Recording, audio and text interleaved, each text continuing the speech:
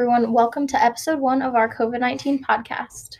Today we're going to be talking about COVID-19 protocols within the schools. So starting off within the 12 years of school, I really never thought that I would have to go to school like this. I mean, I knew it was going to be different, but not this drastically different. No hate to the class of 2020, but I really feel like our class of 2021 has it worse because we'll never get a normal day of senior year.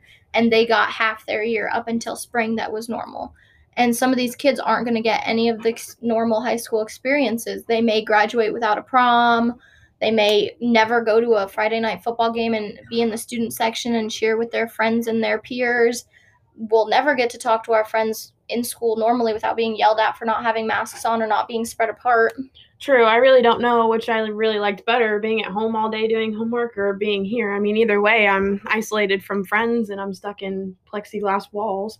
Exactly. And not to mention sports. Every sport has to wear masks the whole time. They have to stay 6 feet apart. They can't get in huddles before the games to get hyped up.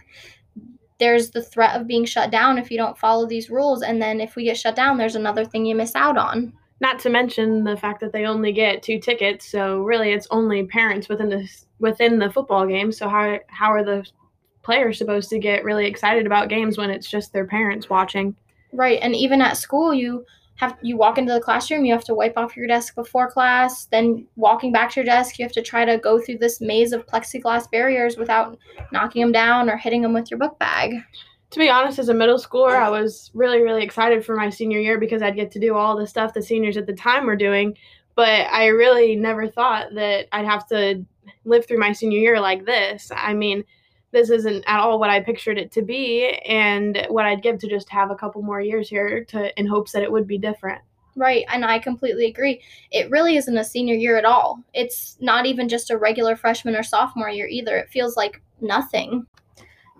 Right, like imagine looking back on your senior year when we're older and what we're going to see. I mean, I remember looking at yearbooks of my parents and seeing all their high school careers. So imagine how crazy it's going to be showing our kids and grandkids the yearbooks with all the masks and the plexiglass walls. And it really makes you think about how the future's really going to look if it's going to be much different.